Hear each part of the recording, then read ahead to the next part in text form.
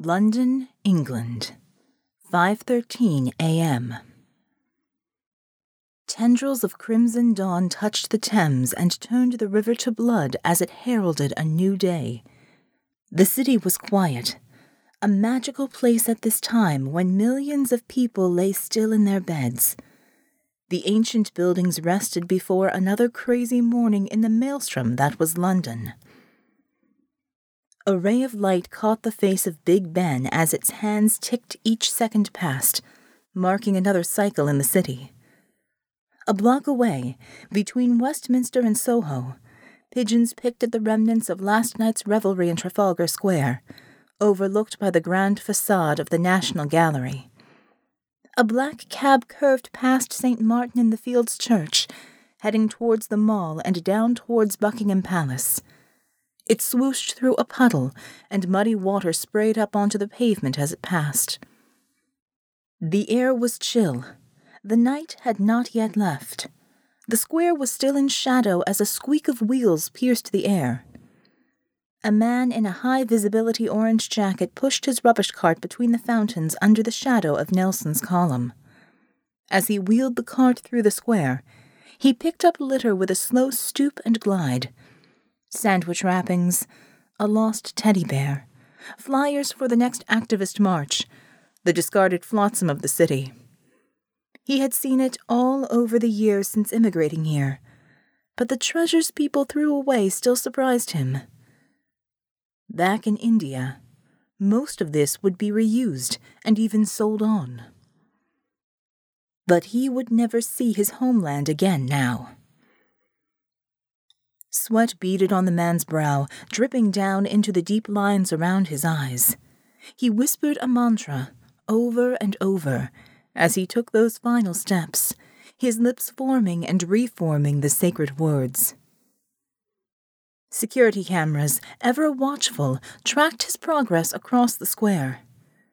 But his cart had a Westminster City Council logo on the side, and he wore the uniform of a street cleaner, so he remained unseen. This was the city of many faces, and his brown features were nothing special here in London, a place he called home. No matter now, though. The gods called for blood, and he had been chosen. He inhaled the cool air and looked up at the bronze lions guarding Nelson's column, their regal faces composed as they stared back. A skeletal horse stood high above him on the fourth plinth of the square, the modern sculpture on this spot changing over time to reflect the shifting city allegiances. A jaunty bow tied around the horse's front leg displayed the electric lights of the stock exchange ticker tape that ran around it. Its sparse rib cage reminded the man of home, the dried bones that washed up on the shore after floods. At least his family would never go hungry again after this. He wheeled his cart closer to one of the fountains and looked at his watch. 1 more minute. The man bent and put his hands into the water. The coolness on his skin calmed his mind, and he splashed some on his face as he whispered a final prayer. He looked up to the sky to see the last stars of night fading into the dawn, and smiled. It was still a beautiful world. Perhaps in his next life, he would return to this great city in a different guise. The man turned back to his cart, lifted the lid of the bin, reached in, and pressed a button.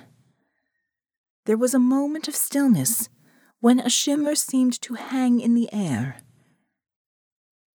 Then the light exploded. The bomb blast echoed around Westminster, the impact immediately destroying both fountains and blasting a hole in Trafalgar Square.